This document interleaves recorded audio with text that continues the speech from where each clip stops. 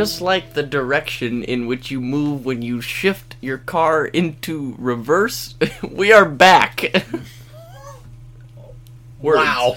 Backwards. Okay. Yeah, I told you it was a real dumb one. Yeah, But I have to maintain my format here. Yeah, no, I hear you. I deviated from my taglines from movies into a few musical things and then Joel Gertner. But I appreciate your commitment to continuity. I'm gonna have to just, like, think of a bunch of them and just have them written down so that we're not, as in today, opening up the curtain 30 seconds before we started. I'm like, I don't have an intro. I also like the idea that you were just Googling, what is back? Yeah. I did, in fact, Google that to see if I could get any inspiration. I did not. And, did Baby Got? Yes. That was one I could have fucking used, Tom. Oh, I God damn it. Burned it for a pointless joke. No, I'm kidding. That was What are we doing today? What are we even doing? What are we even doing? You're right, I didn't even open the show. We're back. Stop the recording. We're back in another episode of What Are We Even Doing? And I will intro this one because, I picked it. We're reviewing a show in which there is no way out of, especially in the year 2004. Wait. 2004. Yes, there you go. But yeah, so we're reviewing this one because it's my same motif. I will say it again because I like making the listeners suffer. Uh-huh. I'd seen one match on this show. Correct. And I've not seen the rest of it. Now, before we go too far forward, you also, off the air earlier, said something in reference to this about having your favorite match of all time. So when we get to the one, Yeah. I did not know this until you mentioned it earlier. So I'm curious. Is this your favorite match of all? Which, if it is, by the way, great pick. I'm not shitting on it or anything. I just find that fascinating. Yes. Okay. I would have to say yes. Awesome. It usually fluctuates a tad bit between this and another one. We can get to that when we get there. Sure. But generally, most of the time, this is Head and Shoulders, like my number one. See, like... and I'm willing to admit that it's because of my personal biases. Of course. Without, like, going into specifics, I do think that stuff like that is fascinating to talk about because, like, I had a match that was my favorite match for 9 years, maybe even more, before that one was eclipsed. And then, so on and so forth. And I always think it's interesting to be, like... And maybe not even just with wrestling matches, because, like, for me, like, I'm big on movies. Yeah. I can tell you my top 5 favorite movies of all time. Mm-hmm. When I get down to which one is at the top spot, it gets a little tough. And when I tell you which one is at 4 and 5, it gets a little tough. Because there's always... You ask a person on day 1, what's your favorite anything, and maybe they can tell you. And then you ask them on day 2, and they're like, I thought about it, and, maybe not that type of thing. Like, I can tell you right now that my favorite movie ever is Avengers Endgame. Sure. I'd have to really think about it for 2 through 5 if I was going to go with top 5. So I agree with you that things fluctuate and stuff. But yeah, this one's pretty consistently at number 1. That's interesting. As far as matches go. My number 1 for a number of years was Benoit and Angle at the 2003 Royal Rumble. I still love that match, but for me at that point, like I said, for I think about 9 years, give or take, that was the one. I loved it. I was like, it's just wrestling. It has a great build. The pace is crazy. That match holds up, and it's one of the rare times where a heel, at that point especially, a heel wins a championship match on a pay-per-view clean via submission. And you didn't see that at that point for a very long time. I think actually it was Del Rio. They kind of like made it more common. Oof. And nobody gave a fuck. And fuck Del Rio. Yeah, I think we've said that before too. We have, and it bears repeating. Yeah, Chuck Palumbo. Palumbo. May I guess what match has eclipsed the other one? Sure. End of an Era? Yeah, absolutely. Okay. That I think you mentioned this. End of an Era is... Have I mentioned it on here, though? I don't know about it on here. If you guys are curious, the End of an Era match, the Hell in a Cell, Triple H and Taker from Mania 28, that's my favorite match of all time. I've rewatched it multitudes of times, and gives me goosebumps, man. Sometimes if I'm in the right mood, almost brings me to tears. I absolutely love it. I think that that's the closest to a cinematic match without being a cinematic match that we have ever had or will ever get. Mm-hmm. And to me, I just loved it. I thought it was that perfect balance of overbooked and hokey with gravitas and like a lot of brutality. Like those guys beat the ever living shit out of each other in that match.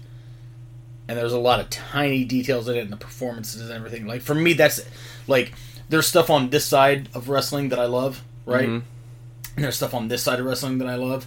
Mm-hmm. And that match for me is that just perfect cocktail of all these ingredients together. I hear you. So I'm really excited to get to the end of the end today. Yes. For yours. But first, after this Ian Rotten promo, as is tradition, we must ring that opening bell. You okay, let's just do it.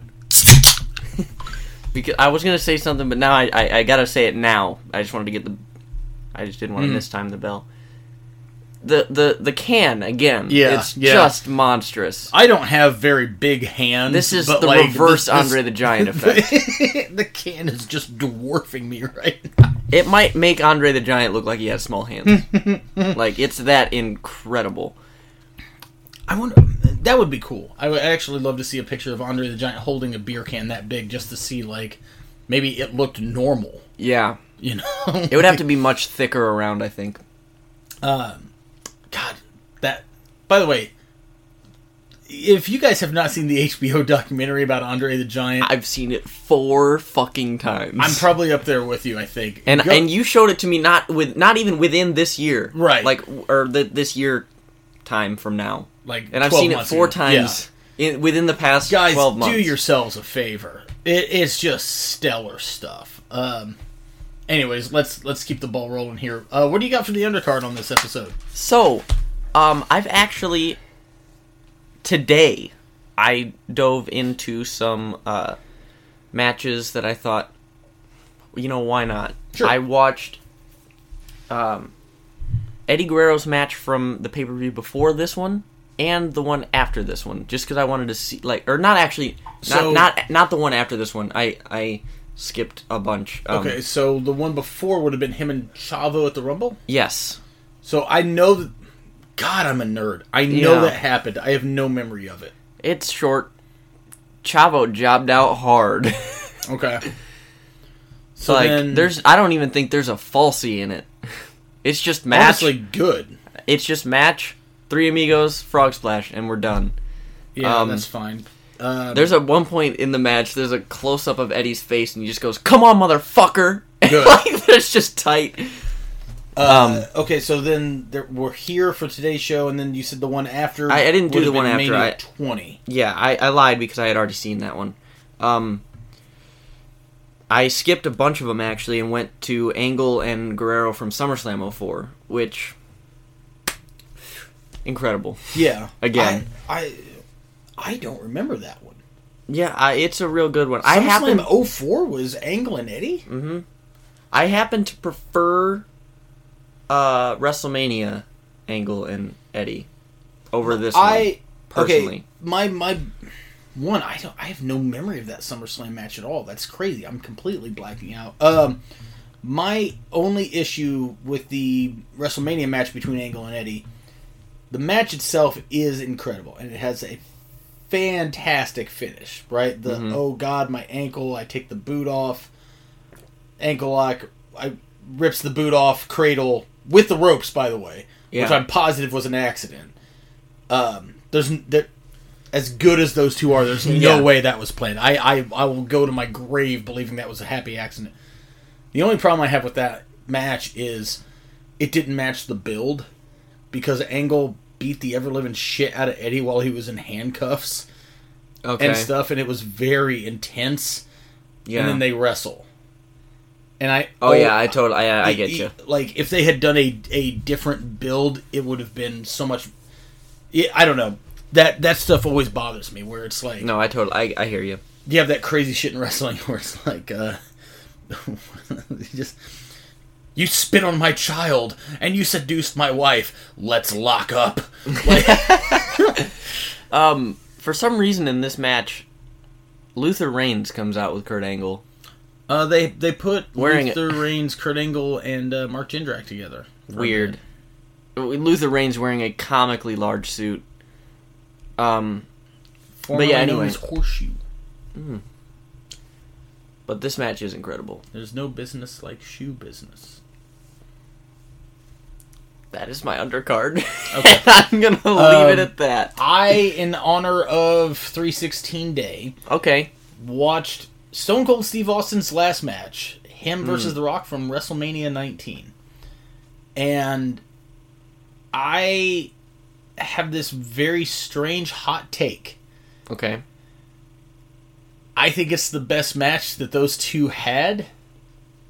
It might be Austin's best match. It might be Rock's best match. Really? Yeah. And Okay. it's a thing that absolutely, positively nobody talks about.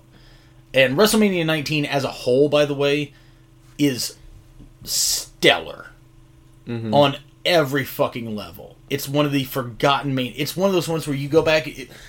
You look at the card for Mania 19 right now. I can give you some of the shit from it. You're going to be like, that's on one show? Austin versus Rock. Jericho versus Shawn. Vince versus Hogan. Angle versus Lesnar. The opener is Matt Hardy versus Ray. Jesus. Exactly. Like, nobody... That's Actually, also... Like, I started watching that pay-per-view one time, and then I just never finished it for some reason. I'm not going to say that it's flawless, because, like, okay, Triple H and Booker is on there, and although the match is fine, it's a thing where goddamn Booker should have won. Yeah. And Yeah.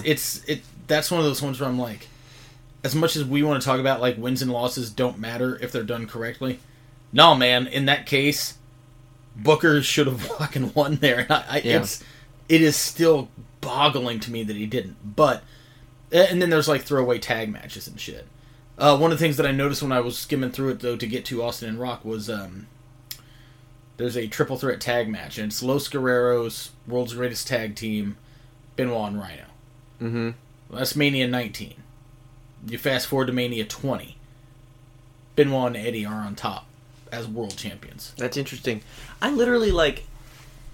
I was just blown away how 1 month goes by, and Eddie goes from squashing Chavo, the worst Guerrero... Easily. To one of the biggest matches, if not the biggest match he's ever had. Yeah. Know? It's a testament to how fast things can change, especially, like... Yeah.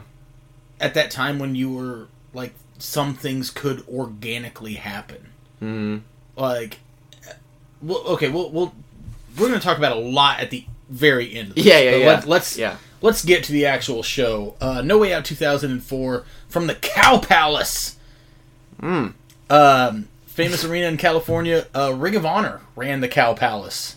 Really? Yep. In 2008, it was a horrible disaster for them, but they did not draw. Oof. Nigel was champ, and he was injured. It was right okay. after he'd won the belt and was injured. He could not compete. So they had to scrap a lot of shit. Yeah, I can see that. But we got this Hot Mom open with Sable and Tori coming out just to be like, look at us. Also, it's No Way Out. They did a cold open for this pay-per-view. A cold Hot Mom open. Oh, okay. Yeah. Yeah. Well, they were also pushing that Playboy tie-in thing. Yeah. Which it's also bizarre to think that was a thing for the WWE for a number of years, and then they were just kind of like, whoop, nope. Does Playboy even still exist? I don't really know. I never really gave a shit about Playboy magazine. Like, I remember, like, I've seen Playboy, so don't get me wrong, especially in my formative years, but I was just kind of like, yeah, they're naked. They're not really doing anything. Yeah. It made me feel like I was, like, born desensitized, because I was like, yeah, this looks great, but, like, now what? Yeah, I get you. Very strange open, though. But yeah. I noticed they were using Comic Sans on the title graphic font for like... Yeah. It's just, why would you use Comic Sans? With like this cool, you got this lock and chain. Comic Sans. Like, what the... But hey, at least it's custom set for a pay-per-view, which, God bless that. Ooh, I can't do it. Can you... Da da da da. Da da da da. Which is going to blur into da da da da. Okay, I gotcha. John Cena into Price is Right. The yodeler has fell off the mountain. Woo! Bum, bum, bum. I wish that Yodeler Falls Off the Mountain, Price is Right was on an Uncaged album. And it's just... I like the idea that the WWE would put out a sound clip from The Price is Right. Oh, God damn it. Opening match. This video package, hold on, I want to say something package? about it. Yeah, because they had a video package after they introduced the Spanish announce. That was the cold team. open? Yeah. Alright.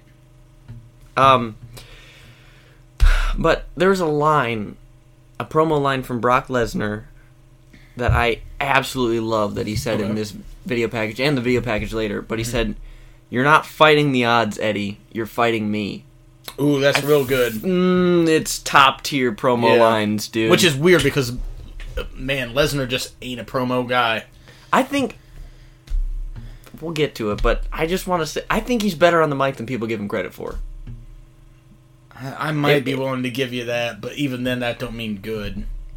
Yeah, Lesnar's had some hit and miss lines like that. That one's very good, but then years and years later, he also had, "I'm going to leave John Cena in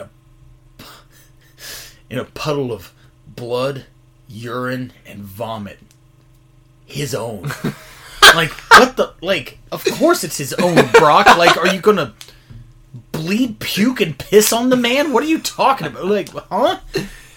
So that's the best Weird of the weird best man. of the best of the best of the best of the best that this world has to offer.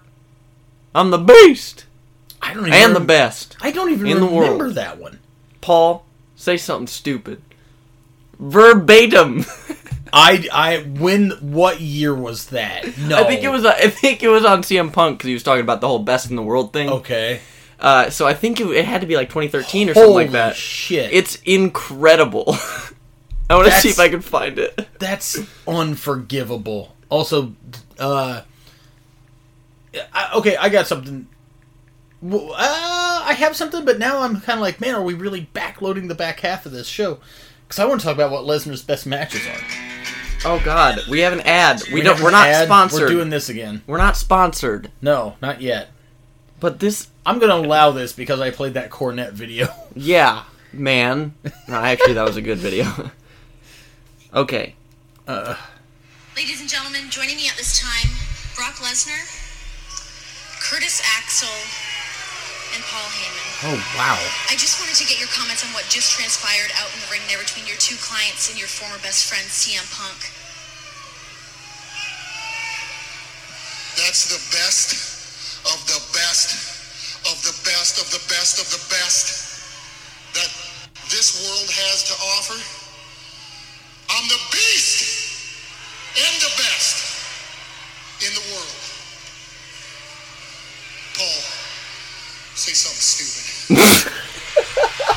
What? What the Christ even? What the fuck? I can't. How have I not seen this? I can't handle this right now. Do you think that was like genuine, or was that just him being like, I couldn't give a fuck less if I fucking tried. I'm just gonna do this. I don't know, but either way, I'm okay with it. Also, what a fucking curse from God to be like, I'm going to make this the peak ultimate bad motherfucker, and I'm going to give him this squealing voice like a fucking mewling cat. Like, Let's do this! Like, Brock, I'm going to give you hands so big that the UFC has to custom make your gloves. I'm going to give you size and strength that most people would die for. Sounds great, God. Now what? You're going to talk like this sometimes. Like, truly an unfortunate twist. Are we going to talk about this show? Yeah. I did not expect to get into that so early. Good lord. This opener, my note here just says, "Oh no, the Bashams." Yeah. But so it's the Bashams and Shaniqua against the team of Scotty 2 Hotty in the pants that I want. And Rikishi. Scotty 2 Hotty's wearing these baggy motocross pants. Okay. That I have scoured the web and the dark web for years, and I cannot find them anywhere. And it literally just seeing them again, I was incensed. Okay. They are O'Neill brand baggy motocross pants. Used to have motocross pants that I wore when riding motocross four-wheelers, and they were not baggy. I want those fucking pants. Give me your pants, Scotty. Just get the pants in too big of a size. Give and me wear what a I belt. want. That's not what I want. Give me what I want. Give me gazpacho out of the shower. Make gazpacho come out of the pants. One of my notes here says Scotty's pants. This is the part where people tune out, by the way. Like, we talked about this on the last episode that we had like so many starts. Yeah. This is the part where they were like, yeah, I'm not listening to this guy bitch about pants anymore. Yeah, that's true. I had no memory of Scotty and Rikishi being tag champs. I couldn't tell you either way because I don't remember a whole lot from this era anyway because... you were a child. Yeah, exactly. Although I remember what I do remember fondly. Love Scotty 2 Hotty. For that matter, I love Rikishi. I worked with Rikishi recently, too. Or not recently. It's been a year and plus now. He almost came to Zawa. That's true, yeah. About a year ago, actually. Yeah, Scotty 2 Hotty, one of the most underrated pure workers that the Fed ever had. That guy was just absolutely fucking great. I certainly didn't appreciate him much when I was growing up. And now looking back, it's like... Yeah, dude. Yeah, I mean, he's real good. Specifically in tags. Wrestling in Converse. Yeah. And somehow not getting injured. Fuck. I thought this was a solid opener. It's a handicap, so it's 2-on-3. Yep. Like, Shaniqua gets in her clothesline spots at some point. That's one that I'm kind of like, I kind of hate that she, like, washed out or whatever. Yeah. I feel like there was more mileage to her. Mm-hmm. There was a point where Scotty and someone do the shoulder tackle thing. They both collapse. And then the ref gets up to 8 for the double down. Scotty kips up and starts looking for the worm. And I'm like, if he hits this, that is the most lethal shoulder tackle of all time. Oh, man. I remember me and my friends having this discussion one time about what's the most devastating move in pro wrestling. And one of my buddies was like, oh, it's The Rock's spine buster. Because the guy just lays there while he runs back and forth and then drops a piss poor elbow. And I was like, no, man, it's Scotty 2 Hotty's bulldog. Because that guy's going to lay there while he says, I'm going to dance, dances, does the dance, woo, woo, woo, chop, finish. Yep. But I do like the clothesline out of the, like he's hopping for the worm. Right. And then clothesline out of that. I like that. It was fun stuff. Yep. Dug it. Solid. Yep. Nydia. Hell yeah, Nydia. Come on, girl. That is my note. Hell yeah. Yes. Big fans of Nydia here on the podcast, guys. This was a bizarre thing. So this next match, it's Nydia versus Jamie Noble, but Jamie Noble is blindfolded because Nydia was blinded by the black mist from Tajiri, and during her blindness, Jamie Noble revealed himself to be a real rat bastard, and so then it became, I'm gonna fight you when you're blind via blindfold. During her blindness. I couldn't think of a better way to word it. Honestly, there is no better way to word it. It sounded so stupid, even as I said it out loud. I was like, is this right? That's pro wrestling, though. God damn, if it isn't. Noble ruled. Jamie Noble is just the guy that, like, if you're listening to this and you're a wrestler, especially if you're a smaller guy, dude, seek out some of his shit, man. Like, just an absolutely tremendous worker, and, like, honestly, was just in the wrong era. Like, it's easy to say that, like, oh man, if he'd been 8 inches taller and 40 pounds heavier back then, sure, but it's also a thing to say, like, if he had been the exact same that he is and born 10 or 12 years later than he was, a gigantic star, either way. The guy was Ring of Honor world champion. Yeah. You know, and, like, people forget that, but it's like he was an absolutely great professional wrestler. I don't know. What do you think of this?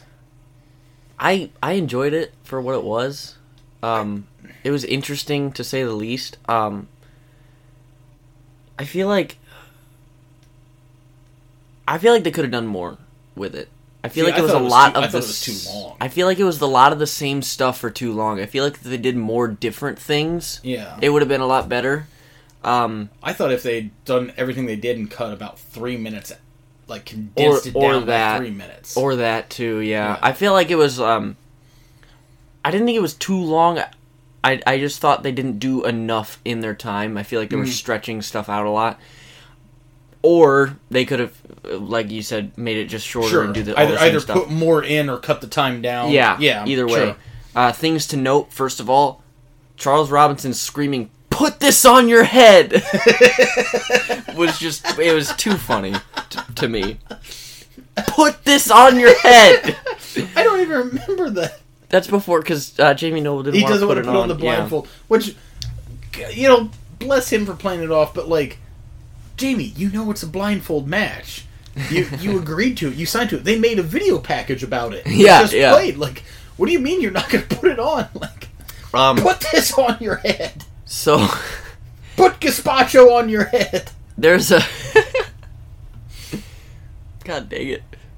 Put gazpacho into the blindfold. Guys, if you're confused about this joke, look up Ryback's promo from SummerSlam 2013. If you have the network, it is under the tab Ryback bullies a staff member. It is confounding. So there's a small detail about this match that I fucking love. Okay, cool. So there's a thing, the finish comes, where Nydia's up on the top rope. Charles Robinson's like, come on, man, you gotta get down. Ref's back is turned, so Jamie Noble lifts up the blindfold, sees where Nydia's at on the top rope. Ref doesn't see it, pulls it back down, and throws her off. Okay. When he goes for the submission maneuver, he, like, walks almost past her. His foot hits her arm, and then he's like, oh, that's where she is. That tiny, tiny, minute detail. I like that. No, that's cool. Even though it's, like, I'm certain that, like, he could see through that cloth. Oh, yeah, for sure. Until they had to work. But, no, that's like, very good. I didn't catch that at all. I rewound it because I wanted to make sure that's what I saw. And it was, that's I can't, I will never be able to do your John Cena noise. It's so, okay, anyway. Josh Matthews drip here. I mean... one of my notes here just says somebody getting jumped backstage is just such a worn out cliche. Yeah. And it's also like, why can no one doing this do it correctly? Like, hey, somebody hit me in the back of the head backstage. Come out here and show me who you are. Don't! Just fucking don't! Like, if you got a beef with Kurt Angle and you could beat his ass backstage and get away with it, just keep doing that. Yeah. Don't get in the ring. Who cares? Yeah, I don't know. You say the drip? Yeah, I mean, it's something that I think Everett Connors would be proud of. Oh, most likely. Turtleneck earrings and all that. That was my nickname in high school. The Brontosaurus. The youth on Cena. Yeah. Like, man. But bizarre promo, though. I liked it, though. I like the... If I were to kick your ass, I'd do it right to your face. I like that. This was an era of John Cena that I was, like, very into, by the way. Yeah, I like this. Like, I didn't give a flying fuck about this guy until he started doing the rap gimmick. I actually liked as Braden just did, the hand motion where it's the two hands together with the pinkies out, so it kind of looks like a bowl with your hands. I did not care for when he adjusted it and made it basically the hang loose. Yeah, well, this is because thing. it says Word Life, you see, on his knuckles. Right. No, I like this one better. It's like Samoa Joe, but wider. World's Greatest Tag Team coming out next for a match with the APA. World's Greatest Tag Team is such a great name for a tag team. Yeah. I remember a buddy of mine thought that, like, the only way to make it better is to have a tag team where their tag team name is the Tag Team Champions. Okay, yeah. So, and just to then have moments where it's like, your winners and the number one contenders to the Tag Team Championships, the Tag Team Champions. That's good. The new Tag Team Champions, the Tag Team Champions. So, man. Charlie Haas is the Jannetty, man. Oh, big Jannetty. Big Jannetty. Love the APA. Yeah. And so, like, it's also kind of crazy to think, too, because we were just talking about a little bit ago, like, Mania 19, Benoit and Eddie are in a throwaway tag match. Fast forward a year, they're both world champions. So this is February. Bradshaw is in kind of a throwaway tag match. Mm-hmm. You go forward 4 months, world champion. Really? Yeah. Holy shit. So Eddie retains at Mania. Yeah? Has first match with Bradshaw at Judgment Day. Mm-hmm. Loses to Bradshaw at Great American Bash. Eddie's run with the belt was short. Wild. Yeah, I looked that up today because I went to the SummerSlam match and I was like, wait, he doesn't have the belt here. No. How short was this reign? So I looked it up. It was like only 4 months. Yeah. Wild.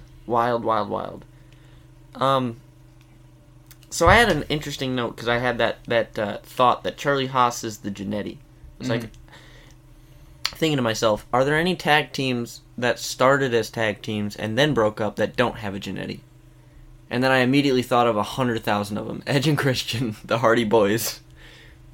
Which you can argue that one of them was I actually think that there's a lot of more shitheads that are going to argue both of those because there's going to be people that are like, oh, well, Matt's the Jannetty. And it's like, is he, though? Yeah. Like, I don't think he is. He was world champion in TNA. Like, you could argue that, like, I don't think he is one either. is more popular than the other, but to the level of Jannetty, no. No, for sure. Also, imagine your legacy being people are named after you if you suck in a tag team. Right. That's an awful legacy. That's probably why he made the man disappear. Not the first time either. What? Okay, the Shield. Oh yeah, I was just thinking about that one. I thought this would be a harder question, but there's a lot more examples than I thought of. But there's also a lot of examples. Well, okay, so like the New Day, they do not have a gen. Now, granted, they're still going. Yeah, you know what I mean. So actually, right now, as we say this, they're all champions in the Fed. So I don't know why, but you know what I mean. Yeah. They just don't really invest in tag teams that much anymore, though. If I were to, Devon is probably the Jannetty of the Dudleys. But that's not to say that he's not successful, just that Bubba has been more so. Yeah.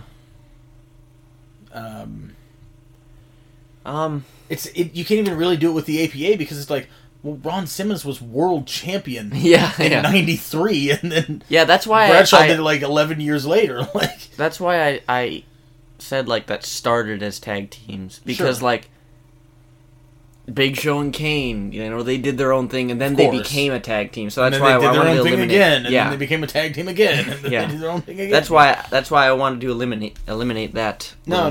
But I don't know. Otherwise, the match. Oh yeah, that too. It was fine. Yeah, solid. Yeah, I like the finish. Yeah, hitting the clothesline and my arm hurts like hell. Oh, there's a boot. So up next we have this Goldberg segment. So like, God, I hate that we keep doing this, but there's a lot to unpack at the back end of this show. But I hated this build for Goldberg and Lesnar, even as it was happening. Like, for the match? Yes. Yeah. Because, okay, so they did a fun thing back in November of 2003 at Survivor Series, which at the time was like one of the only times that Raw and SmackDown interacted, where they had like a face-off with each other backstage, and they were both champions. And I was like, ooh, cool. You know what I mean? Because everybody, especially back then, was like, oh, Lesnar's just Vince's version of Goldberg. You know, whatever. Which it's easy to draw that comparison. Who cares? Mm-hmm. They have a bit at the Rumble. Yep. Brock murder fucks Bob Holly in a title match, which, guys, don't let anyone ever tell you you'll never achieve your dreams, because Bob Holly had a world title match at the fucking Royal Rumble. And then Lesnar eliminates Goldberg from the Rumble, even though he caused him to be eliminated. Yeah. So I was like, okay. So now we're Who building actually eliminated him? Angle. Yeah, I remember it being someone of note. Which, that's a match I'm kind of surprised we never got. Angle and Goldberg. And that would have been something to see. Ooh. Yeah, that would have been real good. Yeah, because... Possibly for the wrong reasons. Oh, I think for all the right and wrong reasons, because I don't think Angle would have put up with this shit. Yeah. And it's like, bro, you may think that you're big and bad, but like, Angle's gonna fucking he's crack your head you. open like an egg. Like, God, that would have been so good to see. Yeah. So then, anyways, it becomes a thing where, okay, well, Lesnar hates me and I hate him, but we're on different shows, which means we don't exist in the same universe. And Steve Austin gets involved. The build for this, by the way, really seemed like it was actually going to be for Brock versus Austin. Okay. Because, like, behind the scenes, Goldberg had, like, part of his contract was he only had, like, X number of dates that he had to work. And then when those dates were coming up, he was like, hey, I'm not doing extra dates. Even though he was offered more money to do them, he was like, no. Wild. So they had him, quote, suspended to take him off TV. So that then he doesn't have to be there, right? Yeah. So then the build is more Brock Lesnar being antagonized by Steve Austin, who is not wrestling. And then Austin gives Goldberg this ticket to No Way Out. So it's a very convoluted thing. Yeah. And it's honestly way more work than they should have put into it. Yeah. Because they could have easily just announced, hey, we're going to do this. But, you know, whatever. Anyways. Yeah, I can see that. I did like this segment, though. I didn't hate it. Goldberg's wearing a Santa's sleigh. Yeah. Movie that I have not seen. But I think stars Bill Goldberg as a murderous Santa. Wow. So this is the part of the match where I was like, Brock Lesnar, while not good, is better on the mic than most people give him credit for. Because he's like actually... He doesn't sound like he's fumbling. He's not saying anything stupid. Paul say something stupid. But and in when he calls Goldberg a bitch, I'm always there for a bitch. Sure. I love a good bitch. I love the off the hook pain. I think I said that wrong. No, you said that right. And the internet will take that sound clip. I love the off the hook pain shirt. I actually had that shirt, and I had a Brock Lesnar backpack.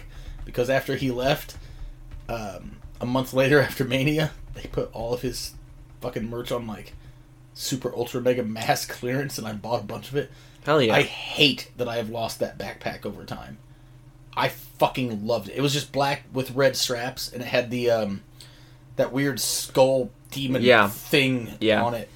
It was dope. That is dope. Anyways. So, the segment was cool. Goldberg does a fucking jackhammer. Looks great. And then he gets arrested. Yes. Which I'm all for. I love it. And, so one of the things that we talk about on the ECW pay-per-views that we've covered is one segment bleeding into another one.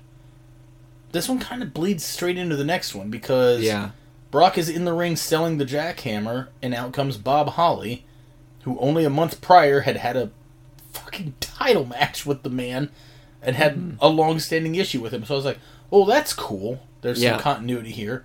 And Brock bails the fuck out of the ring because, give me the belt! Or whatever. Yeah. But then we had Hardcore Holly versus Rhino. This match was too long. Yeah. And my note here just says, it is sufficient. Gut Heat, otherwise known as Geet.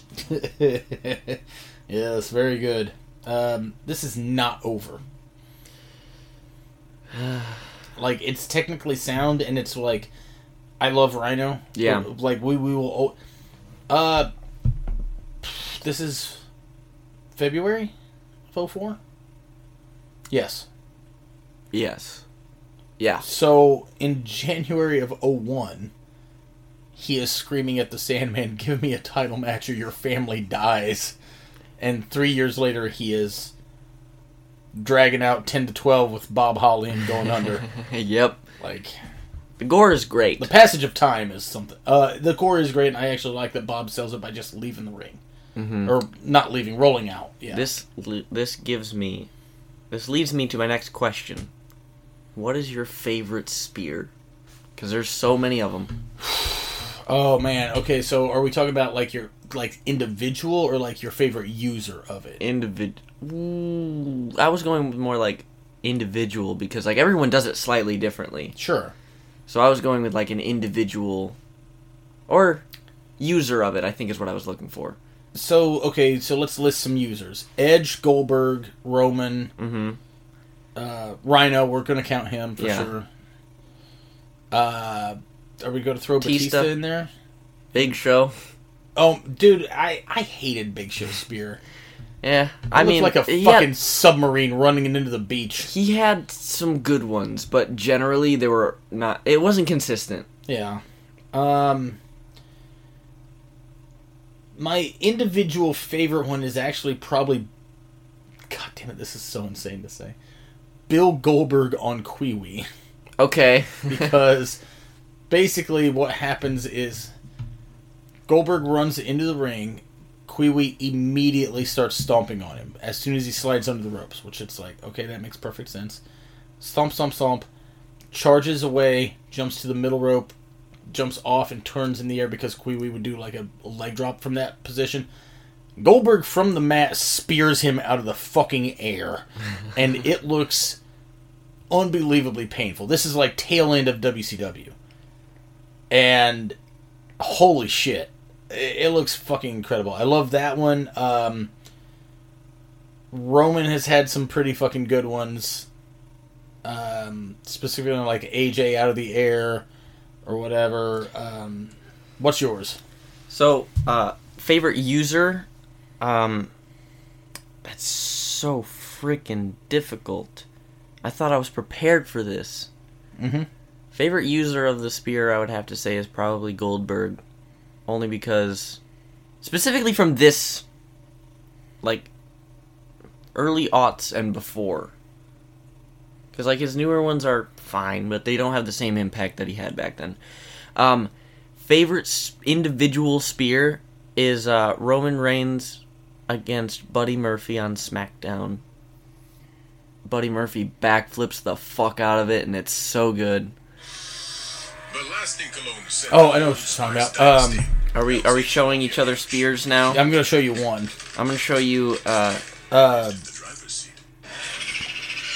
Guys, this is probably the worst part of the show ever. But that's fine. Okay.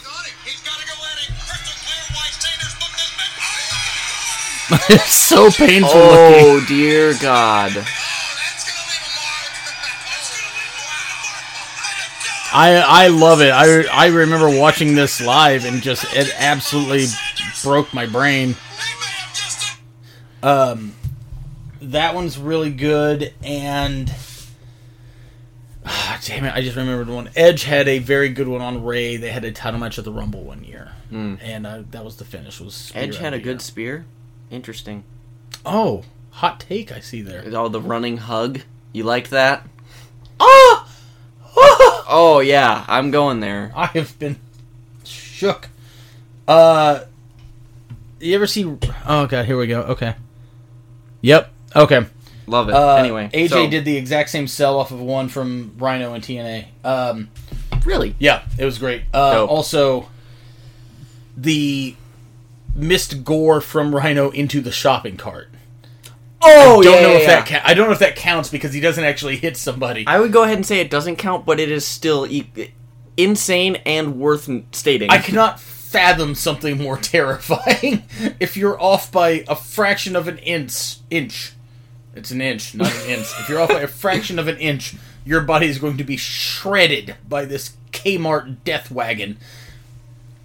Oh yeah, anyway, so... Back to the match. Yeah, Rhino and Bob Holly happens. Yep, Alabama Slam out of nowhere. Mm-hmm. Dope. Fuck that bump, though. I would hate to take that move. Yeah, I wouldn't want to do that either. Up next, we have Ray versus Chavo, because we need to be bored. These guys have had 10,000 matches, and not one of them have been exciting. And that's a testament to Chavo Guerrero. Because how can you have that many matches with inarguably one of the most exciting wrestlers of all time and bore the shit out of everyone every single fucking time? He is bread. I don't ever want to cover it's gonna end up happening by sheer accident. I don't want to ever cover another Chavo Guerrero match. I'm sick of it. I'm fucking sick of it. I'm sick of him. I'm sick of his shitty hair plugs. I'm sick of him basically being the pro wrestling equivalent to Doug. Like, god damn it. Just, are you okay? He is bread. Like, oh my god. Just Jesus. So now, Tom, I have a question for you. Who's this boxer guy? Is that your question? No. Okay, go on. Who is that jumping out the sky? R.E.Y.? Mysterio. Here we go. So, Accompanied to the ring by a boxer with an unfortunate haircut. I don't know who the fuck this guy is, but he's wearing his dad's suit, and it's fucking troublesome. Me neither. But I have to say, because we talk a lot about theme musics here. Sure. Theme musics? Really? Entrance themes. Yes. I have to say right now, who's that jumping out the sky is better than Booyaka, man. Politely, but respectfully and understandably disagree. You're incorrect, though. And that's, I mean, it's okay, but you're incorrect. My and I just opinion is wrong. I just need you to know that. At least Chavo comes out to his WCW theme here. I thought it was Eddie's WCW theme. It was both of them. Oh, really? Okay. Yeah, but it's still better than "Ooh, Chavo," dun dun dun, which basically is, "Ooh, go to the bathroom." Yes, we will now. Like, okay, so buying merch, not looking at the match, not looking at the match, not looking at the match. Sorry, that's me writing a song about being bored to the theme of Chavo Guerrero's music. I cannot. If that motherfucker's last name was Smith, you know what job he would have? Not this one. He'd be fucking changing oil somewhere. God damn it. And being boring at that. So I have to say, I watched this match, and so, okay, my biggest takeaway from this is, first of all, this match is only passable because of Ray. Yeah. Because, I mean, otherwise... Honestly, that's a test... You know wet what? bread. Yeah, dude, I said earlier it's that Chavo can get boring matches out of Ray. Maybe it's a testament to Ray that he can get a passable match out of Chavo. Yeah, I think it is. I think the way I took this is if someone who was in wrestling for a day had a practice match with Rey Mysterio, and Ray was like, why don't you just wrestle this match as if you were Eddie Guerrero? And, like, he's doing it just enough to where you can, oh, he's trying to be Eddie. Like, that sort of thing. But it ain't none. Okay, so I think I follow you. So you're saying that, like, it's basically like Chavo is trying to force charisma, which is a thing that you can't, by definition, do. But, so... The one of the main things that, like, brought this thought out into me is, like, he has Ray in the abdominal stretch. Sure. And then he grabs for the mask and pulls it, right. and then the ref stops him, and I'm like, Okay, you're just trying to be Eddie, but it ain't Right. working. Right. I just... Ray hits a skull-crushing finale at some point. Wait, what? Like, it's slightly different, but it's, like, basically the same thing. I'm not gonna lie. I usually, if I have to leave the room whenever I'm watching one of the shows that we're reviewing, I will pause it. Because I want to do my research. Okay. I did not pause for this because I was like, I need to get past Chavo as fast as fucking possible. The only other... yeah, I get you. He's the most boring wrestler that we cover on any of these shows. Worse than Chuck Palumbo? Brother, I watched the best of Chuck Palumbo twice before I have to fucking watch another Chavo Guerrero match. I can't fucking stand it. His work isn't even good. He is just a fucking sweater vest. So, I don't understand what that means. Basic, boring, shit. So, the only thing else worth noting is I'm pretty sure Ray hates his front. What do you mean? The amount and height of front bumps that he takes in this match alone. Good God, he hates his front. He does do that slide out of the ring thing, too. Not in this match, I don't think, but you know what I mean? The belly flop out of the ring to the floor. Yeah, but he just... Ugh. God, it's so long, too. Yeah, it was real long. It was 17 minutes. You're kidding me. No, I'm not. I looked it up on Wikipedia. The match time was 17 Lord. minutes. Jesus Christ. Because I looked up the match times for the main event. And then my note here just says, So now that we've called Chavo bread and I've fallen on this bed laughing a couple times in this match alone, it's time to move on. Yes, please, thank God. Coming up next, though, we got us a fun-ass fucking triple threat, right? Woo! Woo! Jonathan Cena versus Curtis Angle versus Bigley Show. Bigley Show! I've talked about it before. I'll talk about it again. I love triple threat matches, man. I absolutely love. And the gimmick here being that the winner goes on to the title match at WrestleMania. So part of the fun to me was, you know what? If you go back and watch it with the context of, okay, we don't know the finish of the show, right? Maybe we get John Cena versus Brock Lesnar, which had already happened on pay-per-view and was not good. Maybe we get it again, which that's something you need to see. Maybe we get Brock Lesnar versus the U.S. champion Big Show, which again had already happened. Big Show had beaten Lesnar. That could be fun. We could go back to that. Maybe we get Brock Lesnar versus Kurt Angle again. Second year straight. Fuck yeah. That would be great. And I think that that's fun because nobody thought Eddie was actually going to go out on top. Yeah.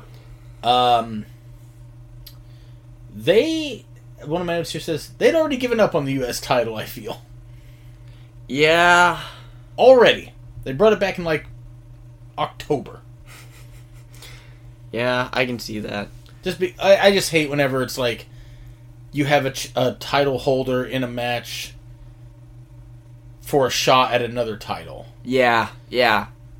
It just, to me, cheapens the one that they have because it's like, oh, yeah, sure, whatever.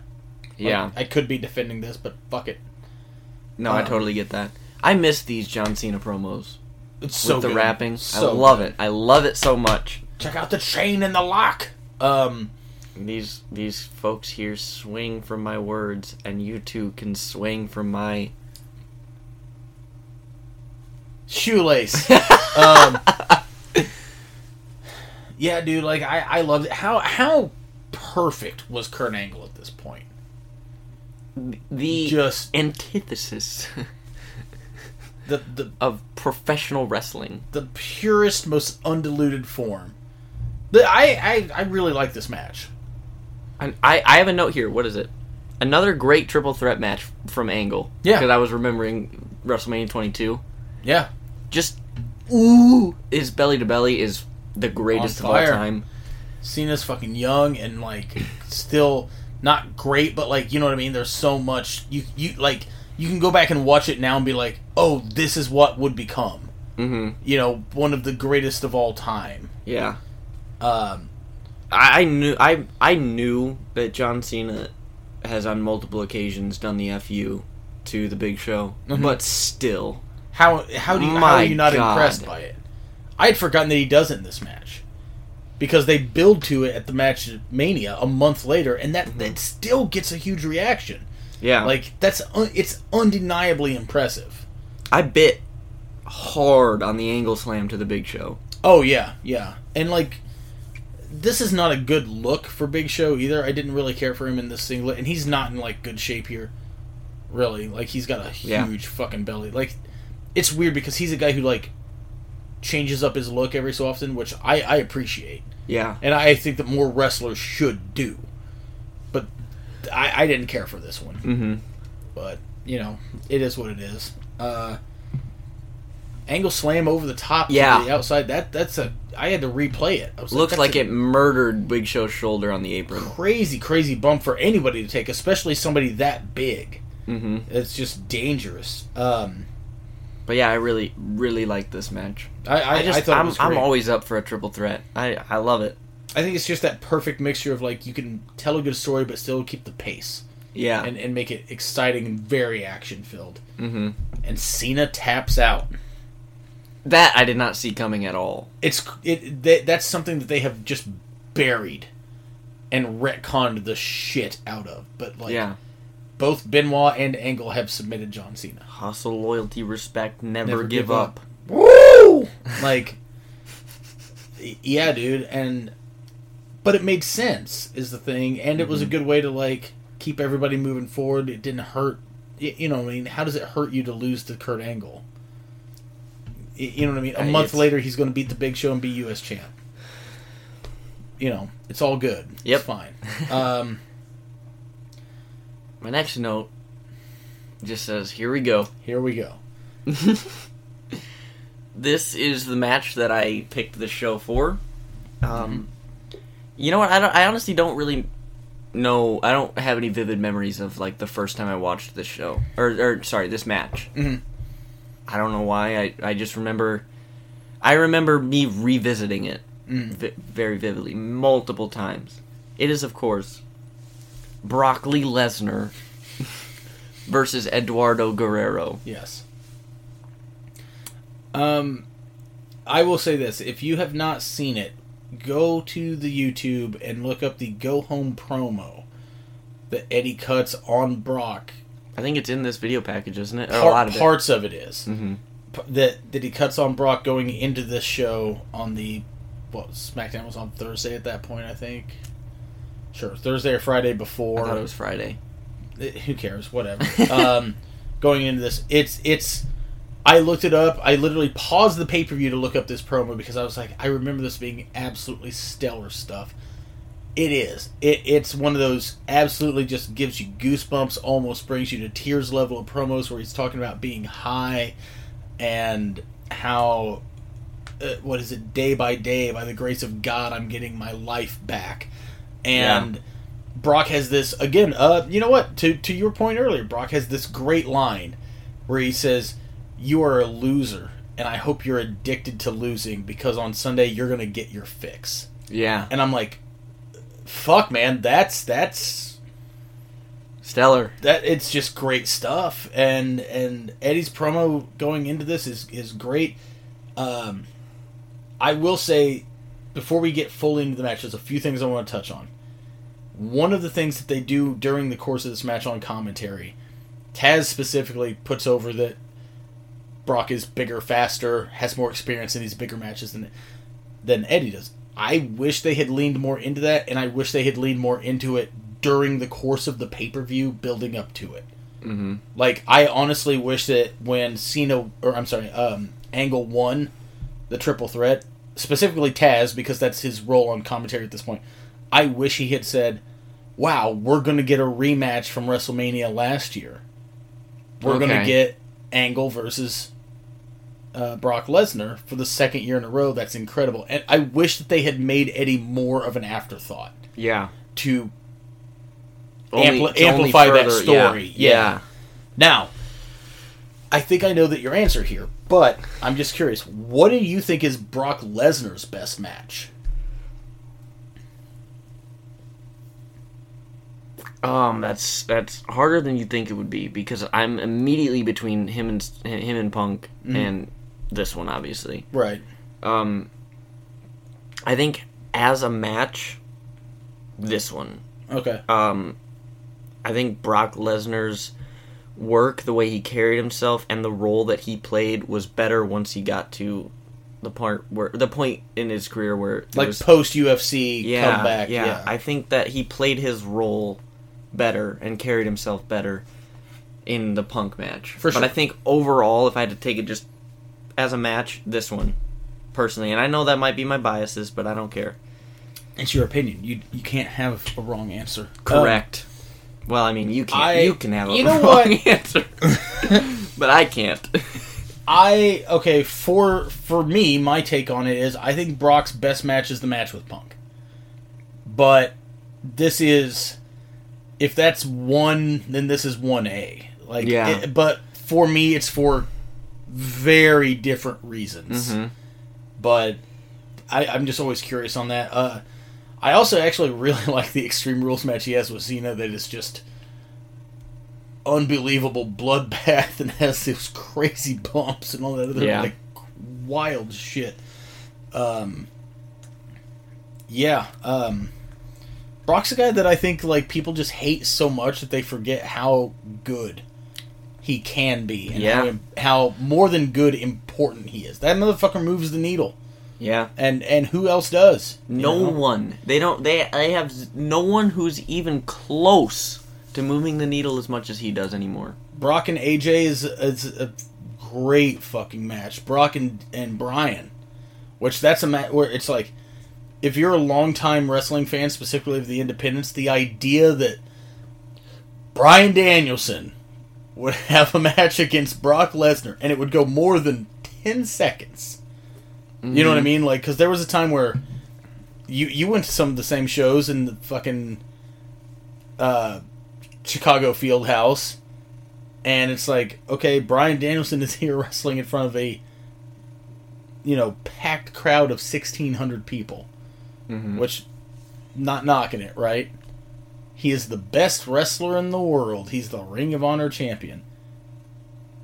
And he's going to wrestle Brock fucking Lesnar. Yeah, in 2006, that's an unbelievable thing to fucking think. But, regardless. One of my other notes here before we get further into it. Eddie Dream matches. Because we've talked about a few of these that never came to be. I think we've talked about it. I know we've talked about it before. Whether or not it's on the podcast before, I'm not sure. Eddie Taker, it happened at a house show loop. I would have loved to see that on a pay-per-view. Or even a fucking SmackDown. Yep. Eddie Shawn. Yeah. That we were evidently, about to get. Gonna get, yeah. Yeesh. Which, what more could you want? You know what I mean? Especially at that point in their careers. Yeah. Where they had both, matured and evolved and you know what I mean? Ironed everything out. Yeah.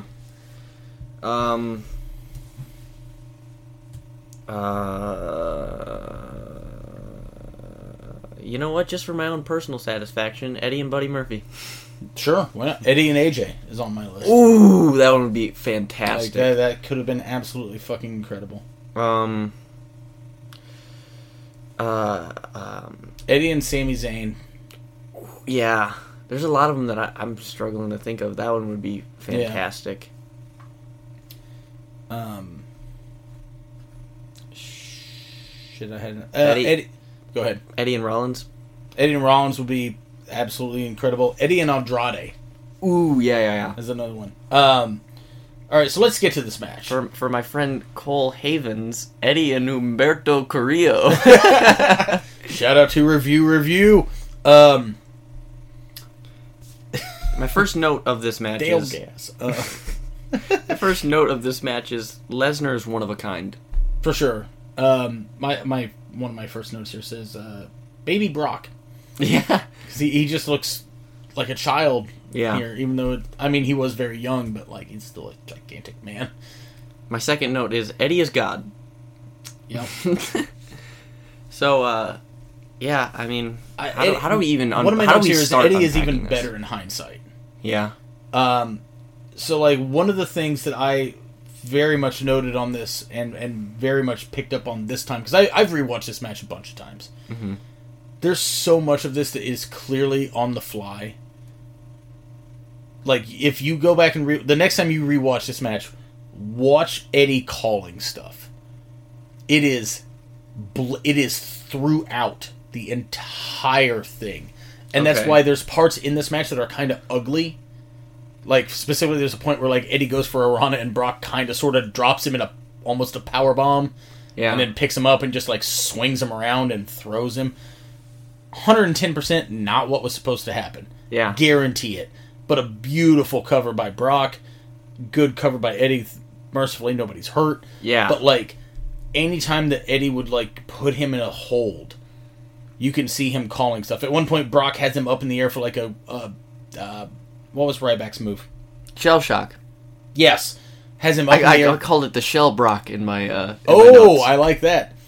When he's got him up for it, you can see Eddie calling stuff to him. Mm. And it's a... Okay, so from a fan's perspective, I love this match. From a worker's perspective, specifically on this last time around, I appreciate it so much more. Yeah. Because Brock at this point has been working for 3 years, and Eddie's in for like over a decade, I think. Yeah, give or take. So, you know what I mean? Like, it was so fun to me to watch it through that lens. See, we've talked about this before. I've tried several times to watch this through an analytical lens, and I just cannot. You just get pulled into it. Every single time. There's a moment that pulls me in every time. And I'm not a very religious guy. Eddie, yep. He's doing the motion. Eddie in the bear hug, opening his hands out and literally praying. Yeah. And finding the strength to stand up. How do you not feel that? Yeah. You know what I mean? Like, regardless of what you feel personally, like, when you watch that guy do, like, the build and the execution of this is so good because Brock is just so unrelentingly unstoppable. Yeah. But I think this is the best David and Goliath story that there's ever been told. If it's not, it's definitely top 2, 3. One of my notes here says that Eddie is the absolute king of fighting from underneath. Mm-hmm. Like, there it is. There it is. We almost went through 2 whole episodes without your fucking phone going off. I'm so sorry. Hold on. Let me get this double vibrate here going because I got to turn my ringer off. There we go. But anyway, so it's a very physical match too. Oh yeah. I made a note about I said not a lot of crisp things in this. It looks like a fight. Right. And that's like, yes. No, give me that. And that adds to that whole, like, it's being called. Yeah. Once that these things are like meeting in the middle, you know what I mean? That, like, ugliness and that physicality is meeting with we have not choreographed this. Mm-hmm. Like, Eddie's reading the crowd and telling Brock, hey, do this, hey, sell here, hey, do that. And that just adds to it, because then when there is a miscue, fuck it, it looks like you're trying to fucking win. Yeah. You know? Yeah. I love this. This match is perfect. And it's so believable, too, that, like the crowd thinks that Eddie is going to win with an STF. Yeah.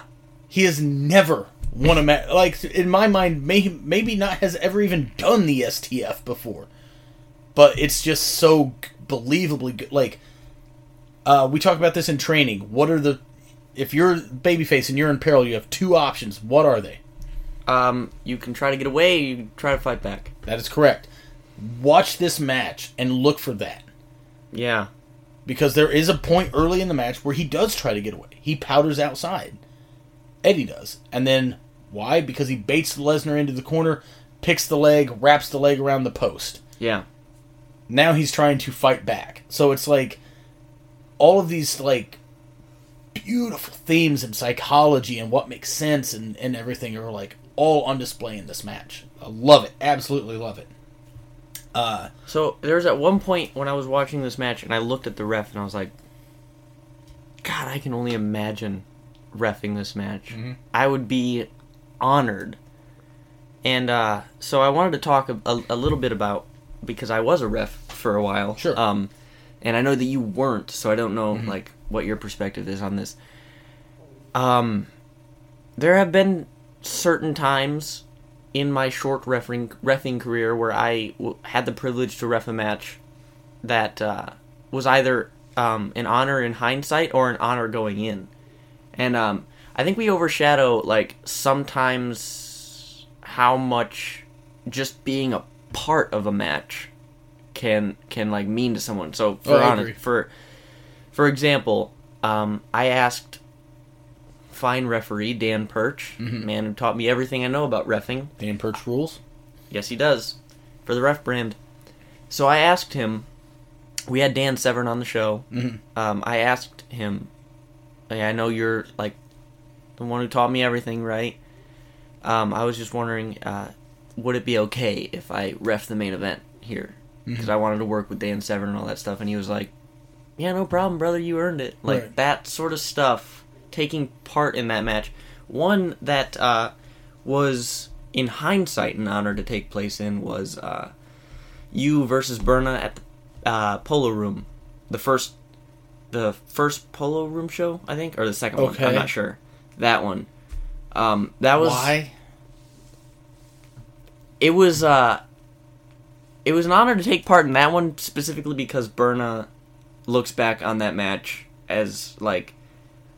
fondly, because before that you hated him. Oh yeah, okay. So that was like kind of like the turning point, and like,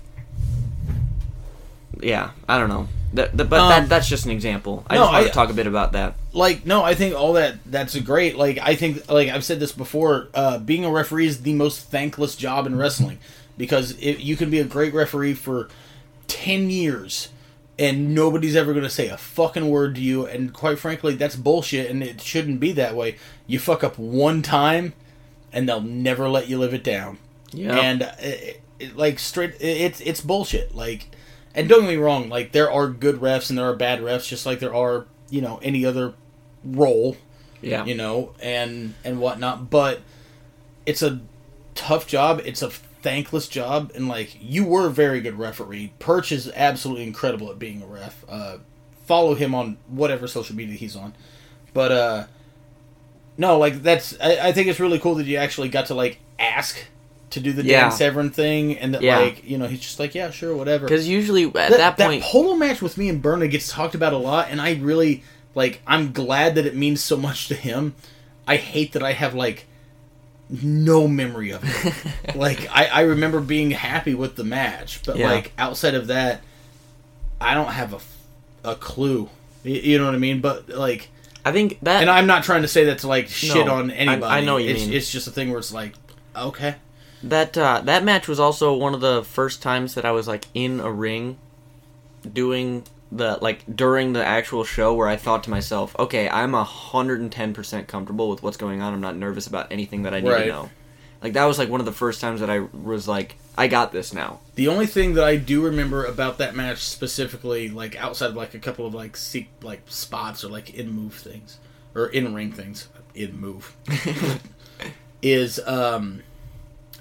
one of the things that I like to do in my matches, and this is a side tangent, has nothing to do with what we're talking about. One of the things that I like to do in my matches, specifically in like small shows like that and like bar shows and everything, is you see a lot of hokey stuff, you see a lot of fun stuff, and that's fine, that's great. As long as it's over and everyone's entertained, who am I to judge or whatever. Mm-hmm. But when I'm on a show like that, and there is a lot of that, I like to have matches that are, or at least look more physical and look more brutal, and for lack of a better term, look more real. Yeah. And I do remember, I can remember during that match, that crowd at one point, they got to the point of like, because it started out like, oh, it's wrestling, we've seen all these other guys do all this wacky, goofy, funny shit, and it started like that, and then as it progressed, it was like, almost that uncomfortable, like, oh fuck, that guy's getting beat up. Yeah. And then at the end, we're doing like cool stuff, and they're like, yeah, we want to see this guy win, we want to see this guy win, you want to see that guy lose, we want to see that guy lose. That's the stuff that I like, because one of my favorite quotes, and I hate myself for not being able to remember who exactly it was that said it, was, I cannot make you believe that pro wrestling is real, but I can make you believe that I am. And that was something that, like, whenever it was that I first heard that line, and again, I hate that I can't tell you who it was that said it. I was like, I want to be that guy. You know what I mean? Where it's and that's not a discredit to guys that go a different route or a different style. Who cares? Yeah, that's the shit that I want to fucking do. That's dope. But let's get back to this match because it's fucking awesome. So this match is perfect. Okay. On that, I have a question for you. So there is the Goldberg run-in. Mm-hmm. Now, with the character that Eddie was, and with the build of this, there is the ref bump. Goldberg makes his return to the ring after being carted out in cuffs. Hits a spear on Lesnar. And it is for a huge false finish. Mm-hmm. Now, do you think that taints or hurts the match? Given Eddie's character, I don't think so. Okay. However, I still don't think it needed it necessarily. And even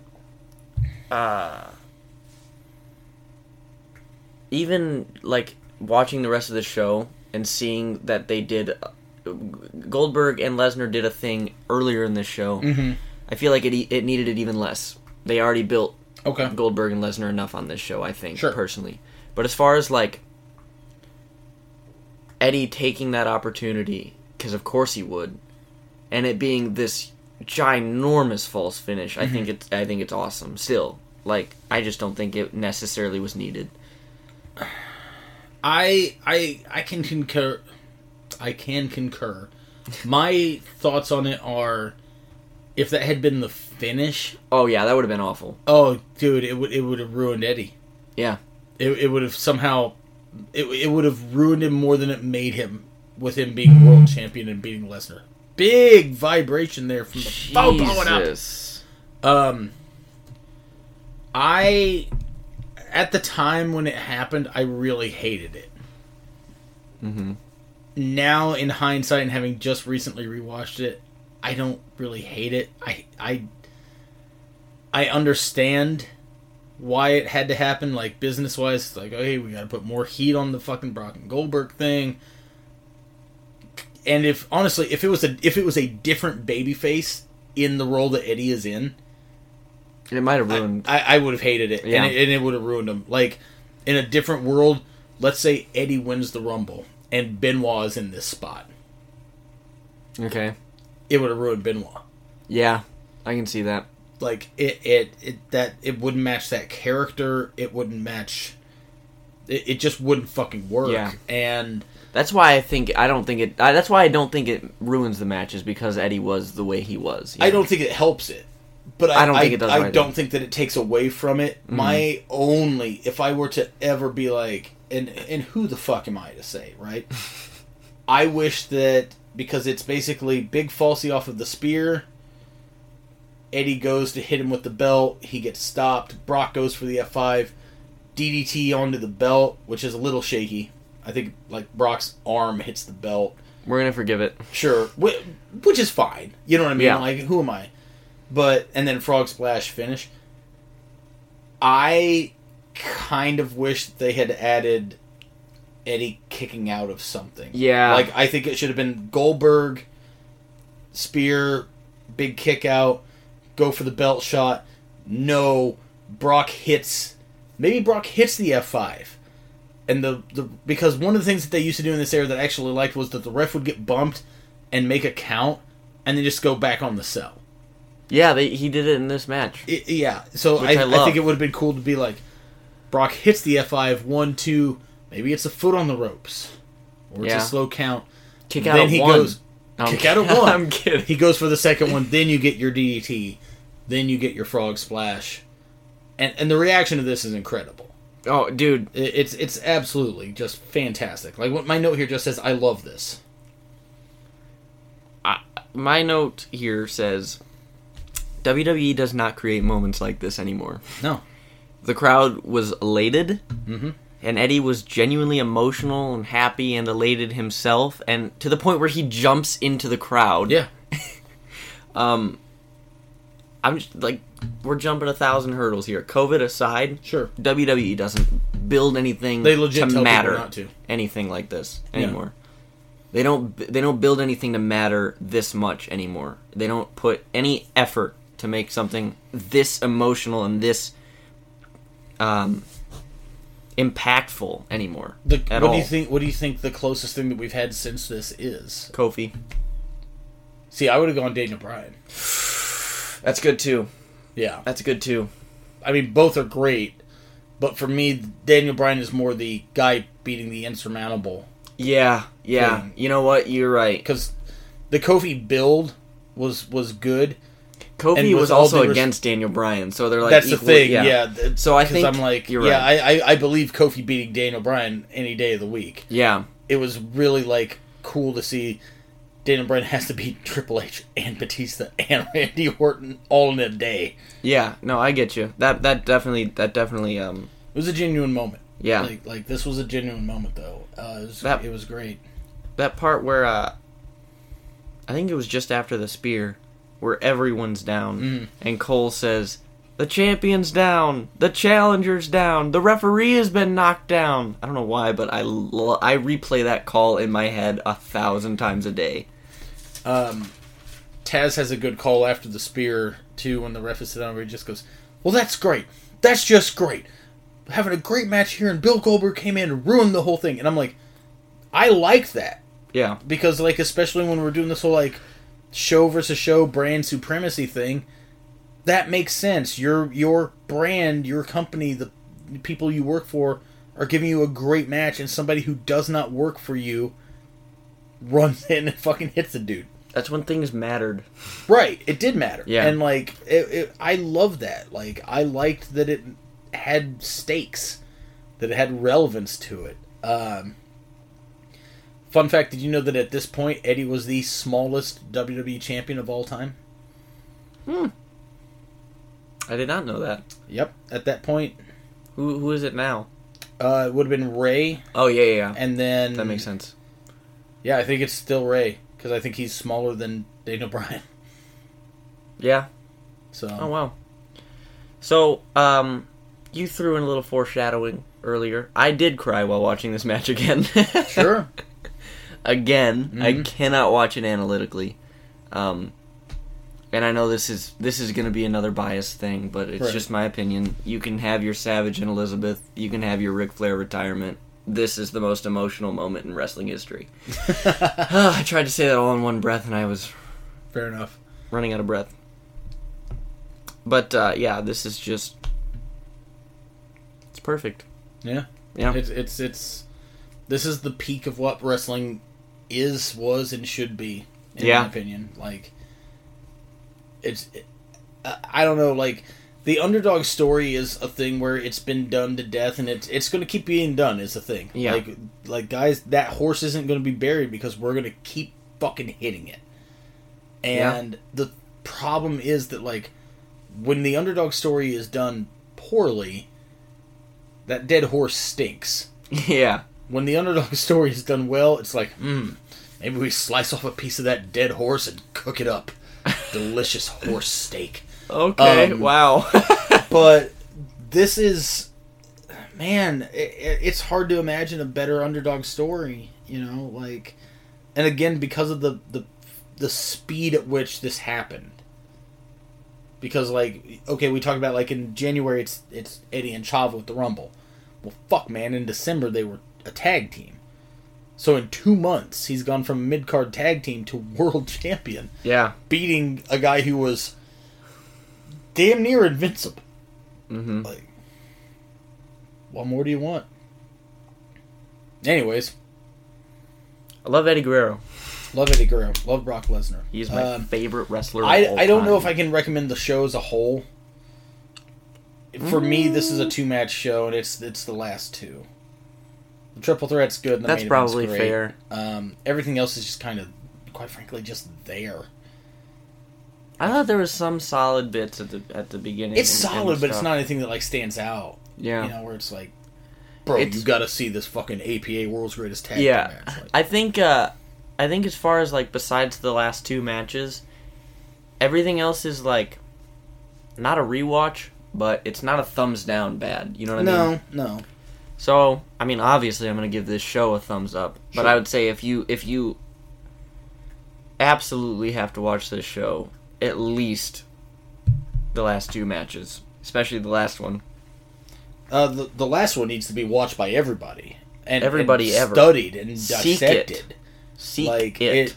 Hopefully you have better time If- watching it analytically than I do. If you ever get to the point where you can try to watch it analytically, I highly recommend it because, like, the amount of pure professional wrestling work that goes into it. Like, I'm talking, like, I've got the wrong leg, I gotta switch to that side, like, I need some hope here, hey, do this. Like, Eddie's having full-on conversations with that big motherfucker.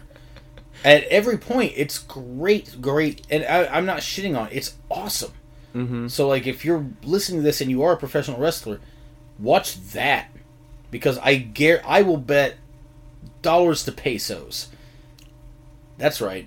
Okay. That Brock and Eddie had the back closing stretch of this match planned.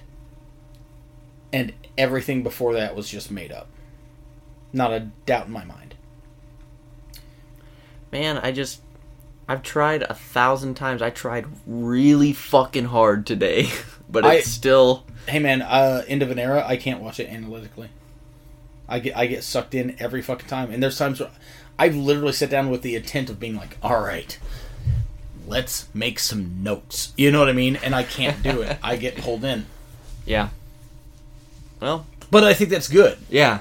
Like, I think that, like, the moment that, that a performer gets to the point of, like, you're not pulled in by anything, you need to stop doing this. Yeah. Because then, like, you have no passion for it. Yeah. And, Yeah. and like, not to, like, sound pretentious or anything, but if you have no passion for pro wrestling, I don't think you should be in it. That Regardless of how much money you may make or not make from it, if you have no love of it, go home. That's... Dude, Get a different job. Big Show said this when I was watching the freaking Broken Skull sessions today. He said, like, when he's in the locker room and back and talking to everybody, he, like, gives advice to those who have the passion in their eye, but the ones who are here as a stepping stone to get somewhere else, he doesn't give them notes because he can tell that they don't care. Like, dude, like, but you can always tell the difference between the people Yeah. that care and the people that don't. Mm-hmm. Because the people that care will invest their time and they'll invest effort and they'll make sacrifices for it. And it's not like that's not me like tooting my own horn or anything like that, but it's like there's guys who can't go to training because of this, or they can't go to a show because of that, or they can't work out because of this, or they can't buy gear because of that. And it's like, you're just making excuses, and you're pushing everything else onto the front, and pushing, wrestling onto the back burner. And if it's on the back burner that long, it's not that important to you. And if you don't want to do it, that's fine. Like, myself, you, or nobody's going to judge somebody for not wanting to be in the professional wrestling business. There's thousands of ways to make no money. There's like, you can make any excuse to sit in a car. Like, whatever the case may be. If you don't want to do it, then don't do it. And one of the things that I liked about watching this show and like watching that match in particular was it's like, man, it just motivates the shit out of me, because you know what I mean. And it's like, if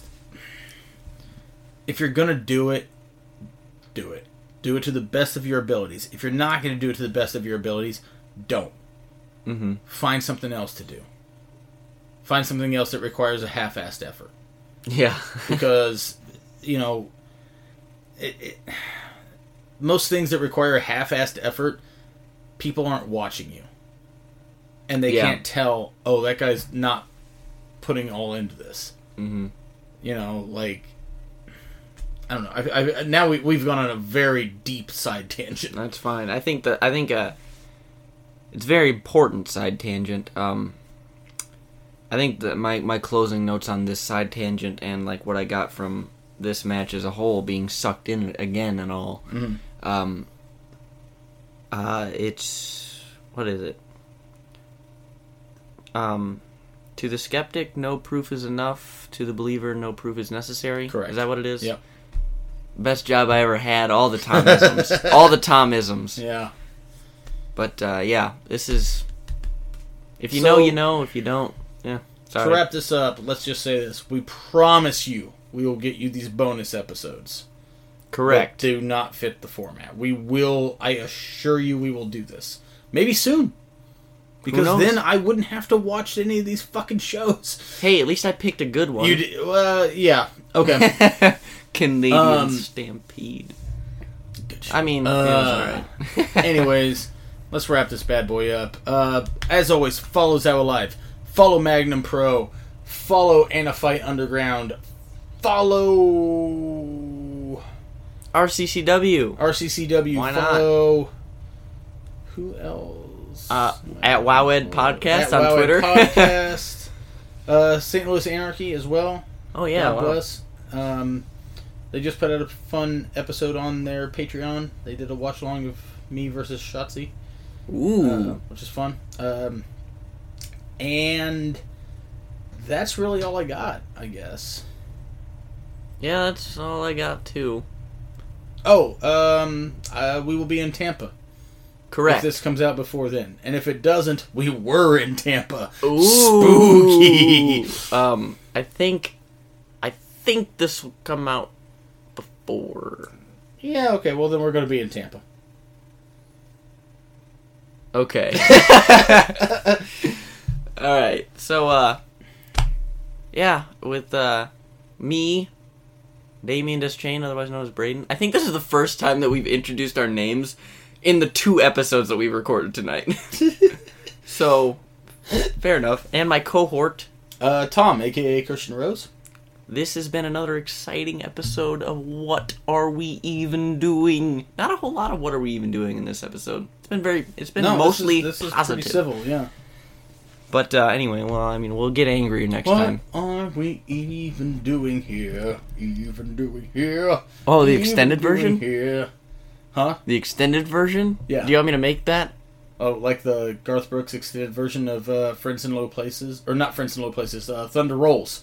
Where there's a extra verse about the woman murdering the man that has cheated on her. Am I awake right now? Are you? I'm pretty That sure I'm awake. felt I'm not like dreaming about you. What happened? No, that's a real thing. Thunder Rolls, bonus verse in the live version, where the woman who's been cheated on shoots the fucking guy. Wow. With that, I'm gonna move my cursor over to the square button now. Probably for the best. What are we even doing here?